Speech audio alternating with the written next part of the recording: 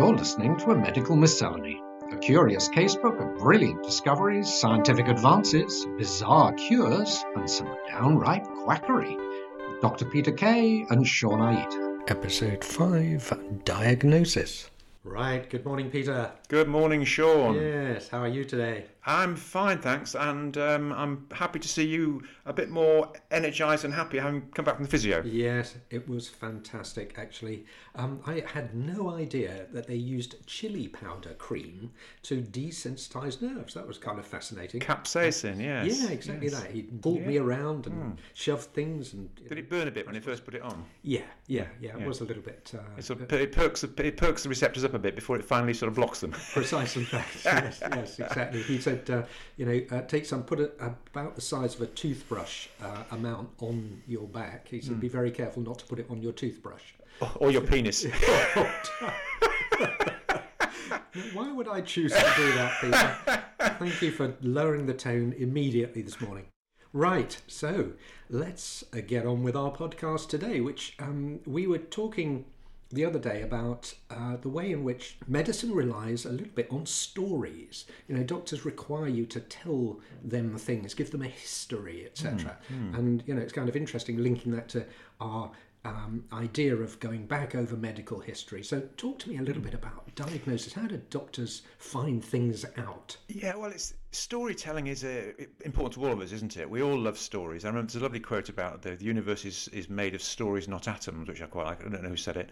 But we all love stories, and particularly, stories are a very important part of medicine. And if you think about it, when you're ill, for example, with your shoulder, you have a story about how it happened. You told me the story of how it happened on the ski slope exactly, and then you go to the doctor and repeat the story, and that story that you're telling yourself about what's happened is very important, because that's part of how you explain it to yourself, and how you tell other people, and how you tell the doctor.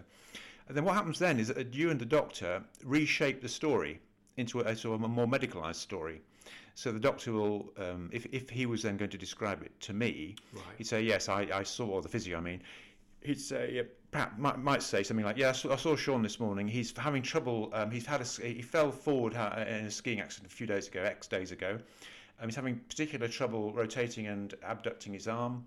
I think it's a ligamentous thing. I don't think there's any bony injury, and I've advised some regular movements and some capsaicin cream to reduce the pain. And a tennis ball. He's prescribed a tennis ball as well. I have to stick a tennis ball behind my shoulder and lie down on the floor and roll about. Oh, that's interesting. In order to get it to put pressure on. That's interesting. It sounds like a good physio, this one. Yeah.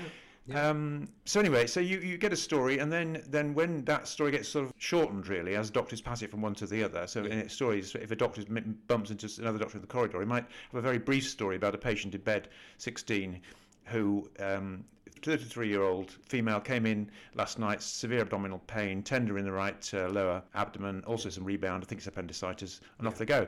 But that wouldn't be the patient's story. She might want to talk about how it started when she was at the cinema and it came on. She felt a bit sick and a bit feverish, and the stories change, but they're important. And but then we say, the doctors take a history. His story. The word history is his story, isn't it? Or his or her story. We take a history. The first thing we do as doctors, is medical students, is to learn how to take a history from a patient, which basically means listening to start with. I remember coming across a story about a doctor who was dying in a hospice, and he wanted to pass on whatever he could to the medical students who came to visit him. Yeah. And what he said was, just give me 10 minutes of your undivided time to listen to me, and I'll tell you all that you need to know. So that intense listening is really important, and it's often neglected, I think, because we're also busy now. Yeah, that's true, actually. I think that's probably what's missing these days when you do visit your GP, is the time for them to listen to you. It's, you feel like you ought to get out very, very quickly so the next person can come in. Yeah. So that listening is important. But then after that, a patient won't tell you everything you need to know. So then you do what's called a systemic inquiry. So, for example, if you came to me with some waterworks trouble, you might tell me all about, what you think I need to know. But then you might have missed off a few important things. Like I might ask you, does it burn or sting when you pass urine? Sure. Is it any difficulty starting or stopping? Is the stream poor? All things that may not have been mentioned in your story, but I've got to check out, because they will help me to diagnose the problem. Yeah. They'll help me to pin it down. Number of times you get up in the night. yeah, exactly. Yeah. Million. In my case, a lot. Yeah. So in thinking about history, but also you were asking me about how we come across how we make a diagnosis, and it made me think of the first thing you learn as a medical student. You take a history, you examine the patient, and then you think about doing special investigations like blood tests and chest X-rays and all that kind of thing. Yeah. But then I was thinking about the times before diagnosis, because in order to make a diagnosis, you have to have a name or some kind of disease or illness that you're trying to find. I see, yes. But if you haven't got that, you can't make a diagnosis. And so for medicine, for a long time, there was no idea that a particular disease would be, there would be such a thing as a particular disease. It was just really collections of symptoms was what doctors were interested in at that time. So they would just literally take a list of things that were, you were experiencing, and then they would try and extrapolate from that and what you needed. What you needed. Yeah, exactly. And basically using the humoral system for hundreds of years. They use that one system, really. What is that system? What are the humours? Well, the humours, it comes from the four elements originally. The four elements of what are they? Water, air, earth, and fire. Are they the one? Yeah. And from that, Hippocrates, and particularly Hippocrates and other writers around that time, extrapolated it into imagining the body also consisted of a mixture of four basic things. So it's a sort of mixture. And of if you things. think about it, it's all about what's inside the body and how it's all mixing up in there. And we don't know, do we, to start with? So they were guessing. They have things like bile and phlegm. Well, yeah. When you think that, we know that you could produce phlegm, so that must be in there. Yeah. We know you've got blood in there because when we cut you, you've got blood. Yeah. We've seen bile, and we've also seen this stuff they call black bile. If you get blood, digested blood, and you either vomit it or you pass it through your motions, it comes out black. Well, I got a horrible story about that because our youngest daughter was in hospital many, many years ago with her bowel had been constricted due to adhesions, and there was just some very nasty stuff that came out. And it stinks as well. Oh. But the thing is that we, of course, being doctors, we give them special names. So if you vomit blood, it's called hematemesis. Right. And if you pass blood through the motions when it comes out black and tarry, it's called melena. Melena. Yeah. Nothing to do with Melania Trump. No, there is an actor called somebody Melena, but Melina? Funny word. But anyway, so I guess that was why they came up with the idea of black bile. Right. And so there was bile, black bile, blood, and So that was sort of something. Yeah, it was phlegm. Oh, phlegm. Okay. They were the ones. And those, because they were being used for hundreds of years, they became associated with characteristics. So if you had a lot of phlegm, you'd become a phlegmatic sort of person. Yeah. If you had a lot of blood, you become a sanguine sort of person. If you had a lot of bile, you become a bilious sort of angry person. And if you were melancholic, if you had a lot of black bile, you'd be melancholic and rather depressive. Yeah. So they became associated with characteristics. And funnily enough, in theatre, if you think of Molière and all of those writers in the 18th century, they used that all the time. They used, tipi fissi, particular types of character who were motivated by a humour. Yeah. Every man in his humour. Yeah. Molière wasn't too enamoured of doctors, was he? I think he hated doctors. He absolutely detested them.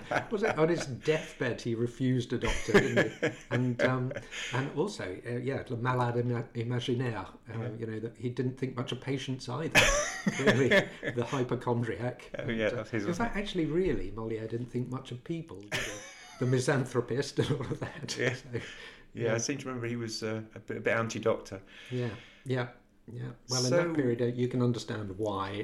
If they really didn't know what it was you had, how could they possibly treat it? Exactly. And if they were using that humoral system, I mean, what did they actually do to people as a result of that? I know they bled them, didn't they? And they basically try and change the balance of it's all about the balance of humours inside. So they would give them things like laxatives to make them pass lots of motions, or emetics to make them vomit a lot, the Picacuana and things.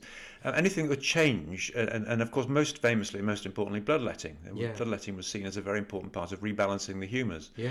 And you could actually, it's a quite useful theory because you could really, you could tap it into what season we're in, what sort of personality you are, what kind of remedies we've got, what I'm thinking about might be, and it's a matter of opinion. All doctors have their opinions about which particular fever or illness was associated with which particular imbalance of humours. Yeah. And there are lots of opinions floating around, strong opinions often, about how best to rebalance them. And of course, you could give them medicines that supposedly rebalance things and reorganise them. Yeah, And of course, that will, luckily, thanks to the good old placebo effect, which we mentioned before, precisely. they often help. They seem to help because Yeah. people believed they would. Yeah, absolutely. And there's a thing called a spring bleeding. Every springtime, people went through a phase thinking it was very healthy just to have a freshen up, like a spring clean. So you can have a spring bleed. Is there any value in bleeding at all?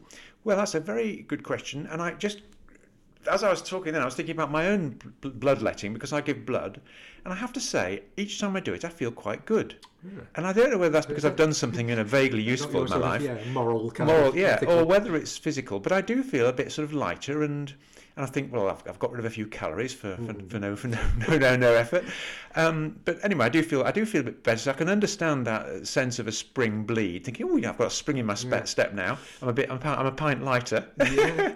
But a whole armful. in terms of whether it's useful, there is a condition called hemochromatosis where you've got too much iron in your liver and body. Right. And then that is one rare condition where you do let blood regularly because somebody's got too much iron and they need to get rid of it. I assume it must have weakened patients enormously. I mean, I believe Yeah, they thought that fainting was a good thing. Absolutely, yeah. The more you bled, the better. Yeah. And there's many famous cases of famous people being literally bled to death. Poor old George Washington was one of them. Oh, really? Probably, yes. I mean, he was in the hands of doctors. Of course, there's a problem with being famous. You get lots of doctors clustering around your deathbed. It happens time and time again. Yeah, that's a mistake, isn't it? Yeah, it's. Well, that's probably why Molière was keeping them away. Yeah, exactly. Yes, and poor old Charles II had a bad death with. Really? And Alexander the Great said, "I'd die from the attention of too many doctors." And also, even more in more recent times, like the Emperor Hirohito. Oh, yeah. And I've got an interesting story about him as a tangent. Yeah, go for it. When I used to work when I first started working in hospice, I was a consultant in a hospice, and I was approached by a chap called Yoshi, who looked very Japanese, but he had an American accent. He'd been brought up in America. And he was a professional photographer. He was only 22, I think, young guy, but he'd already made a collection of photographs, a book which he showed me, of a nursing home in Japan where he'd taken pictures in the nursing home. And he'd already gone to a couple of hospitals and said, could I come here and take photographs? And I said, not on your Nelly, mate. Yeah. It's not what we wouldn't we're countenance here for, that. But anyway, he was a very charming guy, very nice guy, and in the end, kind of won me round. I said, I'll tell you what, I'll make a deal with you. If you come here for 6 weeks as a nursing assistant, unpaid, and we like you, and you fit in, I'll let you get your camera out. And that's what happened. Okay. That's what happened. And so he did fit in. He was extremely popular. He worked hard. He bathed the patients. He chatted to them. He sat with them. He was a lovely guy. And sure enough, he got his camera out. And he was very sensitive about how he used his camera. He used it actually as a therapeutic tool. One way, for example, was that families who are struggling often around the time of a death, when you have a photograph, like a wedding picture, you get everybody together, you pull them in. Right. And literally you pull them together. And he would do that, and you get pictures that most of us couldn't get because he was a professional photographer. Yeah. And he used to get the most stunning pictures. And with the permission of the patients and families, he would use these in his book. And there's some absolutely amazing pictures. But I remember once, this was before the days of digital photography, I said to him, how do you get such extraordinary pictures, Jossie? This is amazing. And he pulled out of his briefcase. He said, that's how. And he had about 300 pictures of pretty well the same shot. He said, he picked the best one. Goodness. He just had it on a Motia, which of course nowadays we have digital pictures. We can do the same He thing. must have had a bit of money to have them printed. Well, that's interesting. That takes me on to where he got his money from. All right. He was living in America, had been brought up in America, but from time to time he'd fly back to Japan, and then he'd come back again. And he started to get quite regular, and at one point I said, why do you keep going back to Japan so often, Yoshi? So there's a member of the family who's very ill at the moment. Unfortunately, I've got to be there as part of the family, just to be part of the family, to be with them because they're very poorly. So anyway, this hat went on, and then stopped. And then he revealed that his relative, who was very unwell, who'd been flying over to visit, was the Emperor Hirohito. No. Yeah, and he was the grandson of the Emperor Hirohito. Oh my goodness. Yeah. And his uncle went on to become the next emperor. Wow. But what was interesting was one of many of the interesting things about this. He's a very lovely, observant chap.